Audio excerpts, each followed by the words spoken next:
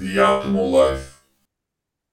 Dave and Marla Thomas, live from a hotel room somewhere in this country. How are you? We're fine, thank you. How about you, Nate?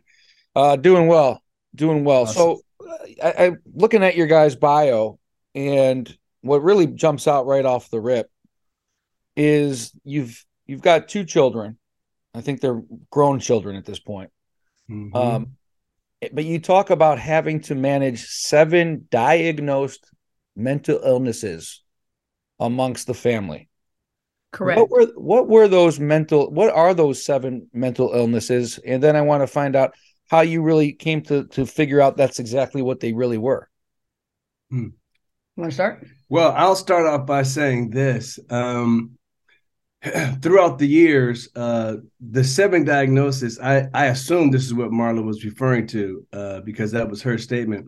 The diagnosis change because certain severe mental illnesses they don't like to diagnose children with.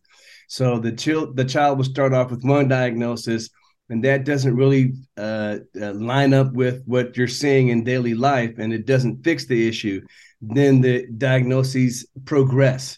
And so that's where each one of our children has had multiple diagnoses before they settled into as they became adults, and we're still having issues with what the final diagnosis would be, with what I would say the working diagnosis that we're dealing with up to now. And I'll go back and I'll name the diagnoses in just a second. I'll let Marla do that. But at the same time, one of the things that we've learned to do is actually the diagnosis is really just a medical guideline for treatment. And what we have worked and strived hard to do, and it's not easy to maintain, is a perspective of the diagnosis isn't the individual. So the diagnosis is how what the doctor uses to make sure that your therapy is on the right track. As I would call that, handlebars on a bike. Yeah.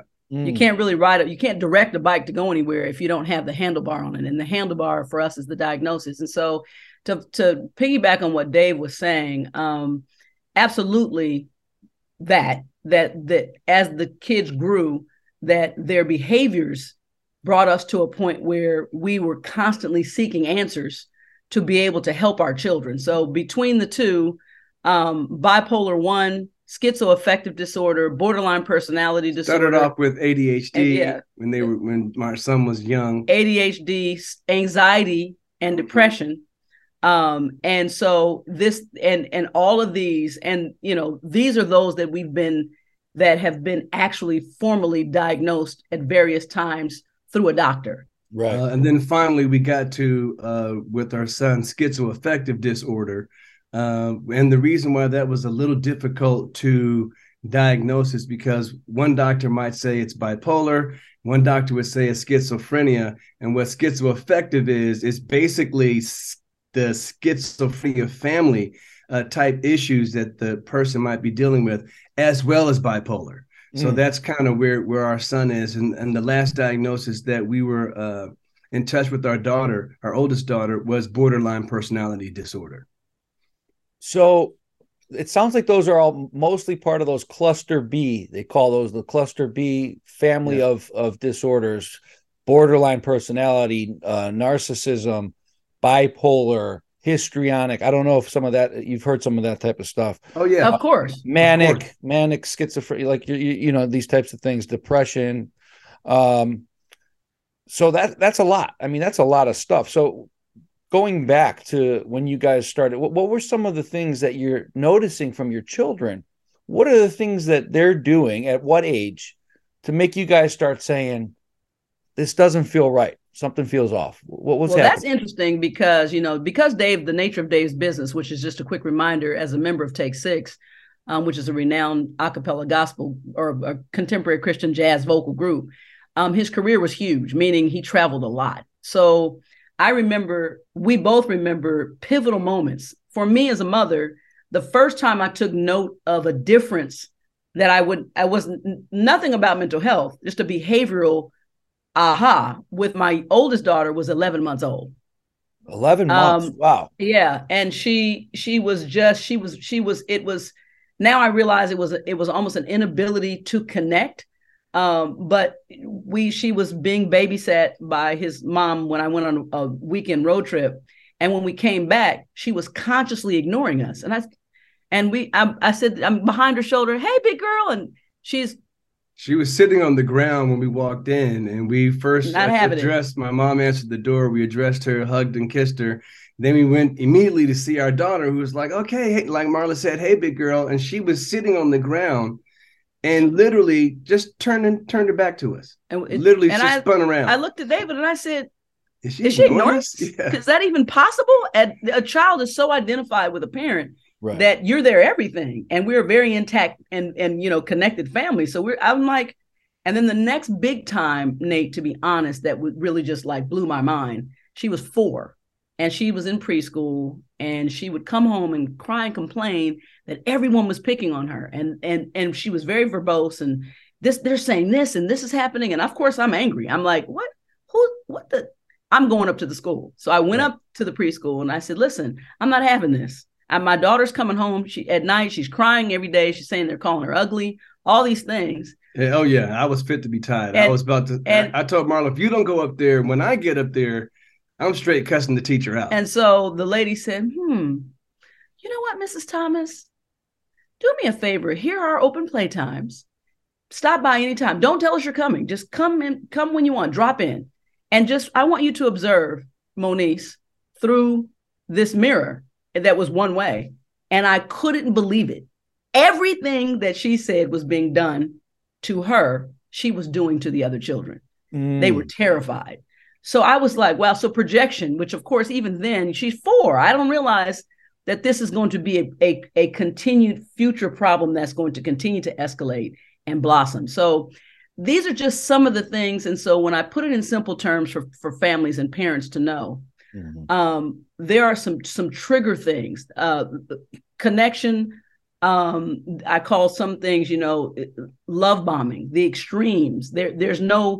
I found that these are children for one way or another in their behavior that don't really have the same normal balance that you would find. Of course, we all have the same emotions. You're going to be sad, you're going to be happy, but the extremes in their behavior are able to be noted. That's amazing that you're able to see that at such a young age.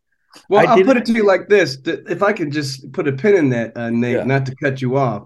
We didn't see it at those times. What we saw, we didn't connect to the diagnosis. Or you guys didn't see it, but it was happening at that young age. Yes, exactly. So now we go back and we can recharacterize all of these things that we've seen and observed in the way that we are, because, the sensitivity and the feeling of abandonment is part of borderline personality disorder. And with our son, he would just say little things every now and then that would just literally not make sense. And we would say, before we get to your son real quick, because I want to stay on the borderline, if you guys don't mind. Okay. What are some of the things, talk about some of the characteristics and traits that you may be seeing from your child that is experiencing this personality disorder? We know the hypersensitivity you mentioned, Marla, blaming others for being wrong when you're the one that's causing wrongdoing. What are some of the things that parents can keep an eye out for? I also, in addition to what you were saying, the inability to regulate emotion. It's 0 to 100 hypersensitivity. But that is part of the hypersensitivity over something. And here's one of the things that I know. Kids are kids, and they haven't learned a lot of how to control emotion, but it usually is centered around something that causes you to go, really? Like, you don't minimize that. But for example, you took a French fry, and the next thing you know, they're ready to tear up the room and fight. And, or I remember with our daughter, we went there over counting change. She was irate, like just 0 to 1,000, because Dave was trying to get her he was teaching her something. I was teaching her to count change, and she didn't want to give up her $10 bill because she owed me 3 and I was going to give her 7. She couldn't understand the counting of the change simply because she didn't want to get rid of her $10 bill. But I will say what you're cueing in on is that hypersensitivity leads to other characteristics, such as always feeling abandoned, always feeling like whatever is happening is an external thing happening to them, and with an added purpose and motivation, bless you, of to hurt them. The whole world is out to get them. And a lot of times there's also another characteristic that says that the world is out to get them because they have no value, because they don't value themselves. Because is it hard to reason with them? Is it hard It is really hard to reason with them because it is irrational. And I mean, that's really the basis of pretty much all mental illness when it comes down to a pathology that interferes with your daily living. And we didn't get better at that, to be honest, even with the intensive therapy, until we went to NAMI Family to Family and understood the language. You know, in other words, one of the things I'm always willing to say is that I am really sorry, seriously, genuinely sorry that you feel that way. It doesn't mean that I'm going to own the accusation that you're placing on me, but it is sad to see that I get that you really feel like this is your reality, right? However true or untrue it is. And I struggle with it more than Dave because, you know, my personality, you know, is very passionate and whatever. I was raised in that type of environment as my dad was a psychologist himself. So I was therapized my whole life. What I find absolutely fascinating is I don't know you guys, obviously, but what it sounds like is that this is not like she was growing up in an environment where this kind of behavior was taking place between their parents. The parents very even keeled, you know, you guys are loving environment, going about your business. Dave's got the a cappella career going. I would love to hear you sing, but we don't want to embarrass Marla right now. But you got all these things going on, Marla. I know real estate and these things. So they weren't picking up. This is something that was nature over nurture. This is something they're born with potentially, huh? And, absolutely. And Nate, that I want to speak to specifically. That is my being outspoken. That is what I am speaking to. I am now talking to the outlier family. I'm talking to the family because it doesn't mean that traumas don't exist.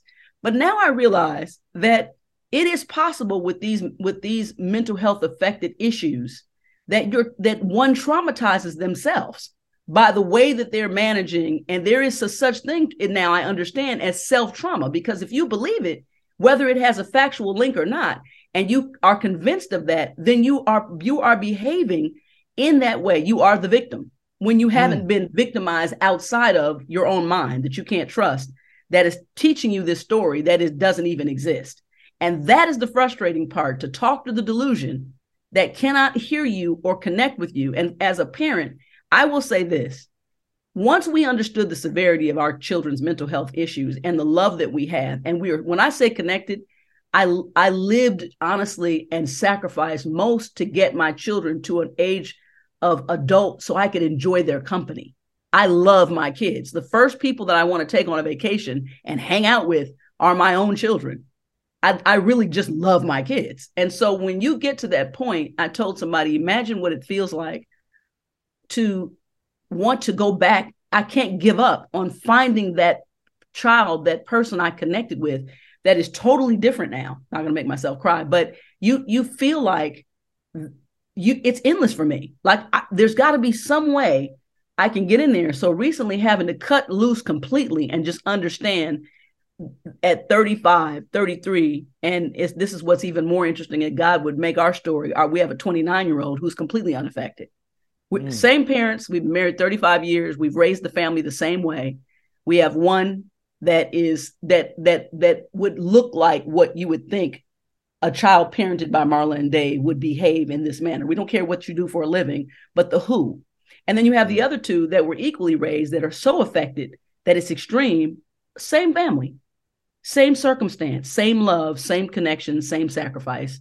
That's what it is. You said it so perfectly, Marla. I'm sorry to cut you off. Fine. You said it so perfectly. You said you're trying to negotiate or reason with the delusion. That's the problem. That's the big thing, because what is reasonable, what makes sense, what is mostly factual, probably in many instances, the delusion sees it in such a different, twisted way. So you're almost talking to a wall. The hard thing about that, Nate, is the delusion sees it differently, but it's equally as real to them. And so you have to learn how to validate what they're saying without accepting what they're saying. It's a strange tightrope that you have to walk. And you know, as you were asking us to sort of talk about our story as it relates and it can help other families out there, the thing that I would always advocate for is I think we should start our children in some type of therapy just as a habit, whether they're affected or not. Because we can all use help sometimes going through difficult times. We just came through a pandemic. Many people who consider themselves unaffected from a mental health issue probably needed therapy just to make sure that they could actually deal with the situation that happened to the entire world that we have never seen before, at least in our generation. So if you start your kids on a regimen of, you take them to the doctor, whether they're sick or not, just to be checked on, and checkup visits. The same thing with mental health. It would be normalized to the extent of, if you need help, this is what you do. If you break your arm, you don't stay at home and say, you know what, my kid's arm is normal. He just likes to hold it, bent at a 90-degree angle. We don't need to go to the doctor. You take your kid to the doctor and you get the arm reset and you keep going. I think that makes a lot of sense. That makes a ton of sense. I'm curious because one of the things that, again, part of these illnesses, what comes with it too is the gaslighting. We all know the term gaslighting, right? And it's twisting the issue. It's making the other person feel like maybe they're doing something wrong. Mom and dad, you're not seeing it. And then all of a sudden it starts throwing you off balance a little bit.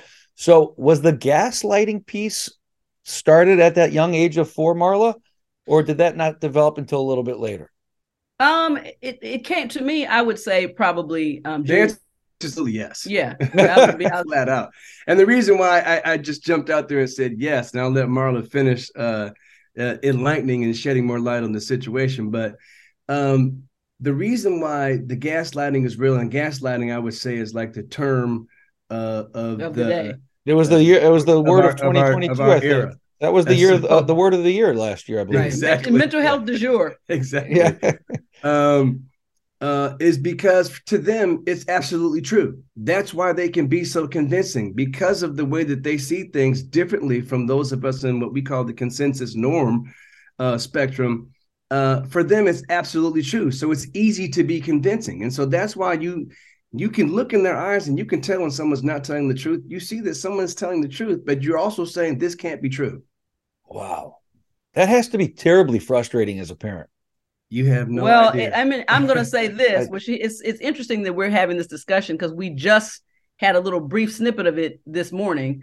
And I said, it's even worse it's harder for me because I am the target. Marla, not him. He's the darling. I'm the target, but I've been the one that's been there every day. And so even punishments or whatever's happening in real world time, my role in the family was I already understand your career. Your career takes you away 372 days out of 365. And so I got this. And so the focus, so the anger also comes my way. And so it's harder for me because we haven't loved differently, but we've loved in the roles that we needed to love. But this is the thing that they see. And I was telling Dave, it's very hard for me to manage the fact that when they think it's an easier way back because they go to dad and, want to just act like all the, atrocious things that you've said and done don't exist. And that's not true. Mom's the bad guy. Mom's the scapegoat. And that's the role that you've taken on. Whoever's the one that has to deal with the conflict. So of course, when your kids are growing up, they do something that they shouldn't have done, that you have to deal with that. They have to be put on punishment. So they view that putting on punishment not as a result of my misbehaving. It's a result of how you feel about me. And that sort of editorialized perspective just plays throughout their mind at all times. That's wild. So let's stick on your daughter. You're talking about Moniece. So as she's growing up, are there things that you guys are doing once you start figuring out, hey, we have an issue on our hands? Are there ways that you can help your child at all to mitigate some of the We've done everything possible. We started therapy when she was in elementary school, but I will say this: we didn't get to the understood and agreed diagnosis clinically until she was 21. And maybe 19. I actually, the behavior was so abhorrent when she was a young adult or a teen, meaning 18, 19. At 19 years old, typical crazy rebellion, I put Moniece out. Mm-hmm. I did that. Look, you can't stay in here and rage out and blah, blah, blah. There's a lot of reasons why that made sense. Looking back, I will say this: had I known what that, because she was suffering with borderline personality disorder and undiagnosed, and to be honest, she's the one child who doesn't want she won't own this diagnosis. Her story is yes, her story is that her parents have diagnosed her off of WebMD. Not true, but it doesn't matter. This for her was real. And so looking back, I would say that I probably would have approached it differently, knowing that she was a borderline and knowing that rejection her feeling of abandonment is so deep and so real that despite the fact that I would say she put herself out, but for her, that abandonment was, she was put out. She was put out in her mind. Correct. Yeah, and she was put out actually. So that's not something that wasn't true, but it was due to her behavior. And once we understood her diagnosis a little bit better, she was welcomed back home, by the way. Yeah. And we tried our best to deal with it again. Because that gave you an added level of empathy that you guys hadn't considered for the first 20 years. Correct. Absolutely. So then as she came back, she came back with our grandson, who we love dearly. So things actually became more and more nuanced and dynamic. Yeah. No doubt about it. What I'm curious is, though, Marla, you said you wish if you had known, maybe some things would have been different. The approach would have clearly been different. But what anything specific that stands out? It would have been really, to be honest, I'd have jumped in there before she was 18. Meaning right there, and understood, and Moniece would have had to be admitted into an intensive therapy, because one of the things we now know post works is dialectic behavioral therapy, but it's not something that you can do. It has to be on a regular schedule, like maybe 4 times a week, because the reality with the borderline is this, and this is something that's huge. It has to be continued, because if not, you're going to therapy every time only to deal with their crisis. They live from crisis to crisis to crisis to crisis. So that's why you have to change perspective. You have to create, deal with issues. Dialectic behavioral therapy teaches them to take a pause between what they feel. So you have your wise mind, your reasoning mind, which is your logic, and you have your emotional mind. A borderline leads their way through life with the emotional mind. The other two, which the wise mind, stores information and gives you a history, and the logical mind, it automatically causes you to think about a certain scenario. We all do that simultaneously. They're led by emotion. So what that looks like, Nate, is I'm looking at you right now, if I'm her, and I'm looking at you, and you may not be making eye contact with me, and you know what I'm saying? You know what? The story I make in a minute is, this dude. No, Nate doesn't like Nate, he didn't even like me. You know what? And then I'm going to respond with anger. F you. I don't know why I even came on this podcast. Blah, blah, blah. That's the way that looks. Well, I got to tell you, Love and Hip Hop must have loved her. Oh, yeah.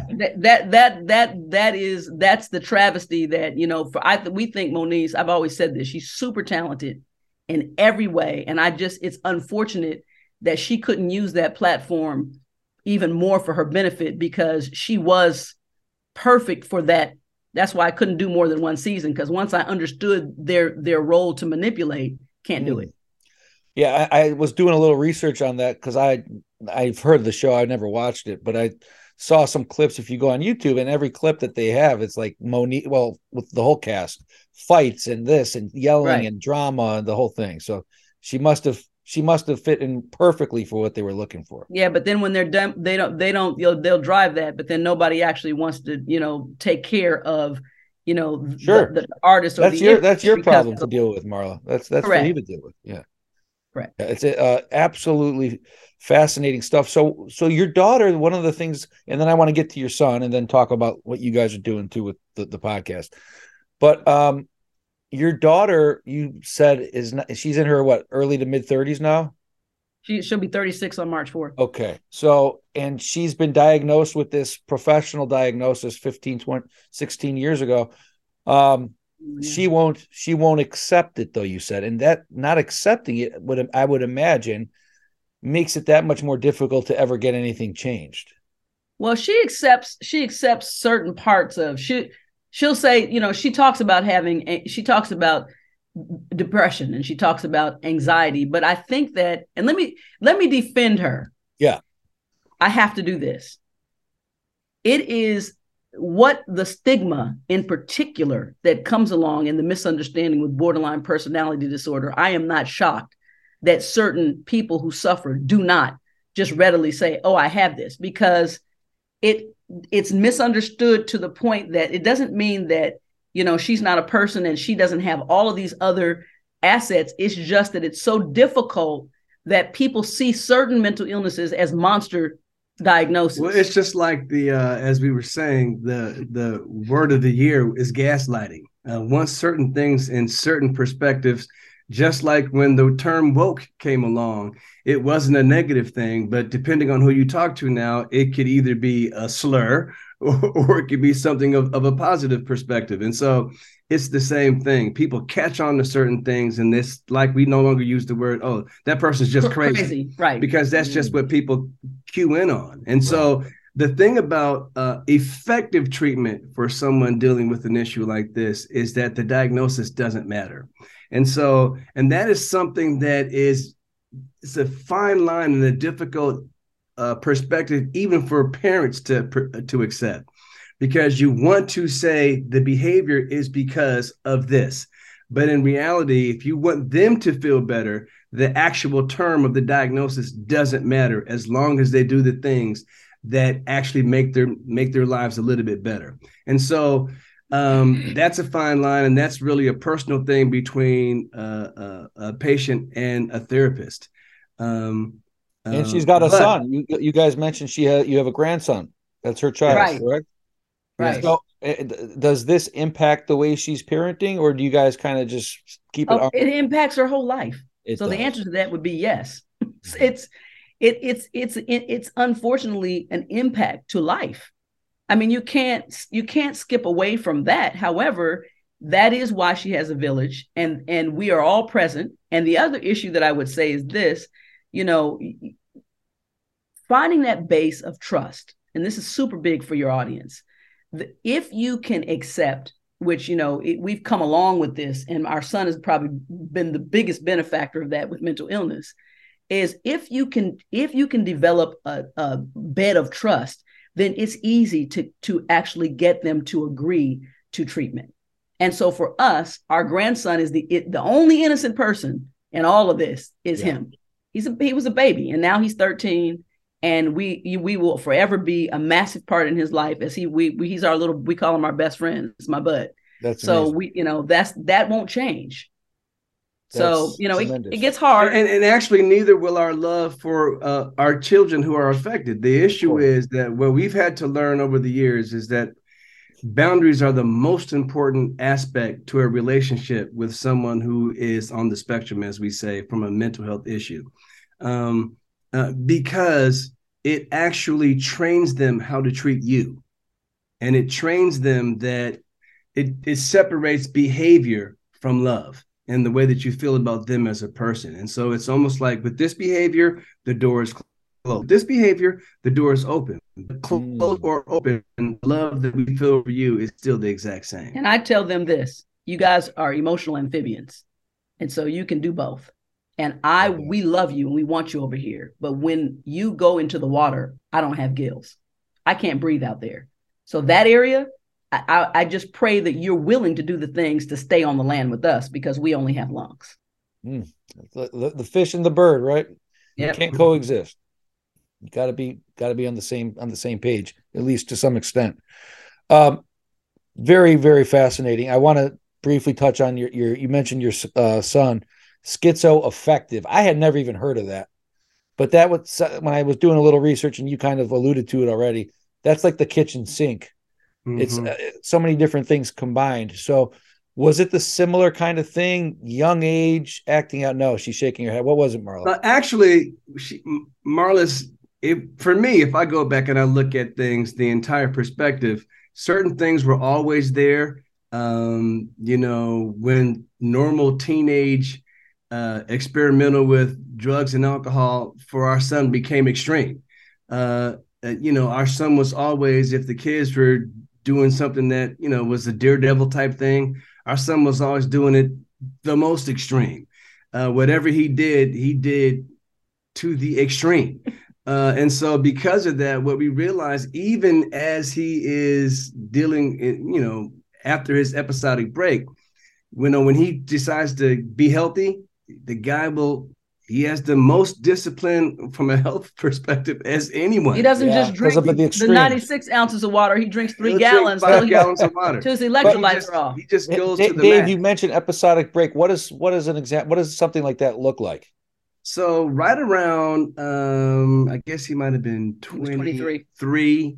He had gotten out successfully, matriculated through rehab, got himself together. Went to college. And part of that was, learning how to be only responsible, take full accountability for himself. So he couldn't even accept help from us, putting him back in school. He got himself back in college. And for the first time in his life, he was making all A's and B's.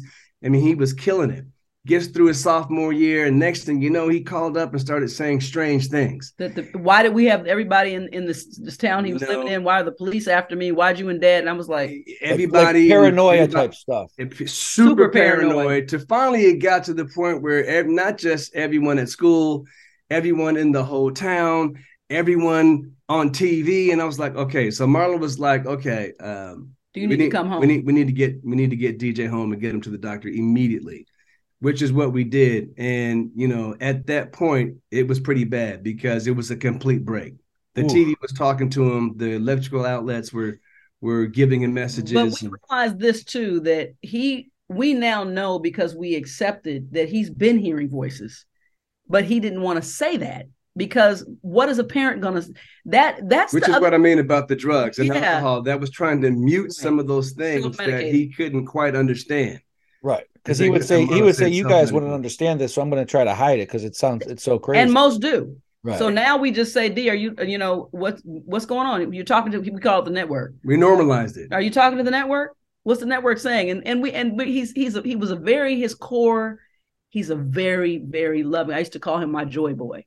So I miss that relationship in particular because he and I, that was my little sensei. When I'm very athletic, we would play that's the thing for him. So it's super hard to get to that point where you're like, you don't even recognize, now I'll say things like, unfortunately, when he goes in, I can't talk to the disease. I realize that I unfortunate, and I'll say it out loud. Like unfortunately, we're done. I can't speak to the disease. I have to walk away. How does he come out of it? What does he do to help come out of it? Medication helps, but now we've gotten to a point now where he's been, that's a loaded, Nate. That's a loaded, in other words, we really can't we have insurance, but we can't get the help that we truly need. We know what's needed. He needs to be in an IOP that is a combination of intensive therapy and medication. And it's just unaffordable. Period. What does IOP stand for? It's inpatient care. Inpatient care. Right. Okay. And so the other side of it is now that he's an adult, he's been in an IOP. The issue is he has to choose to stay. Right. No one can make him do anything. And so that once that happens, which is why we tell all parents, learn from our mistake, normalize this type of before approach. 18. Both therapeutic, talk therapy, and medical with their drug therapy as soon as possible, because if it's necessary, it's very difficult to accept once they become an adult. And once they're in a psychosis, forget it. Yeah, it's too late. That has to play its course before you can even start talking to them again. Now, how long can that last? With someone who's bipolar, it could last for a few hours, a few days to maybe 6 months. Oh, geez.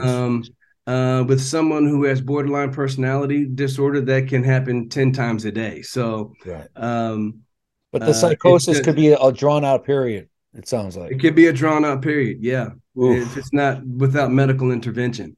The other thing I will say briefly is that is the reason why we started our foundation that Marla aptly named Loving Beyond Reason, because it's really focused on parents who have to deal with these types of issues with their adult children. And that adds another layer of difficulty that where the help is so hard to find. Even with our foundation, it's very difficult. It has to be a 24-hour, 7 days a week job. And it really could be not could be, it is life altering. Right.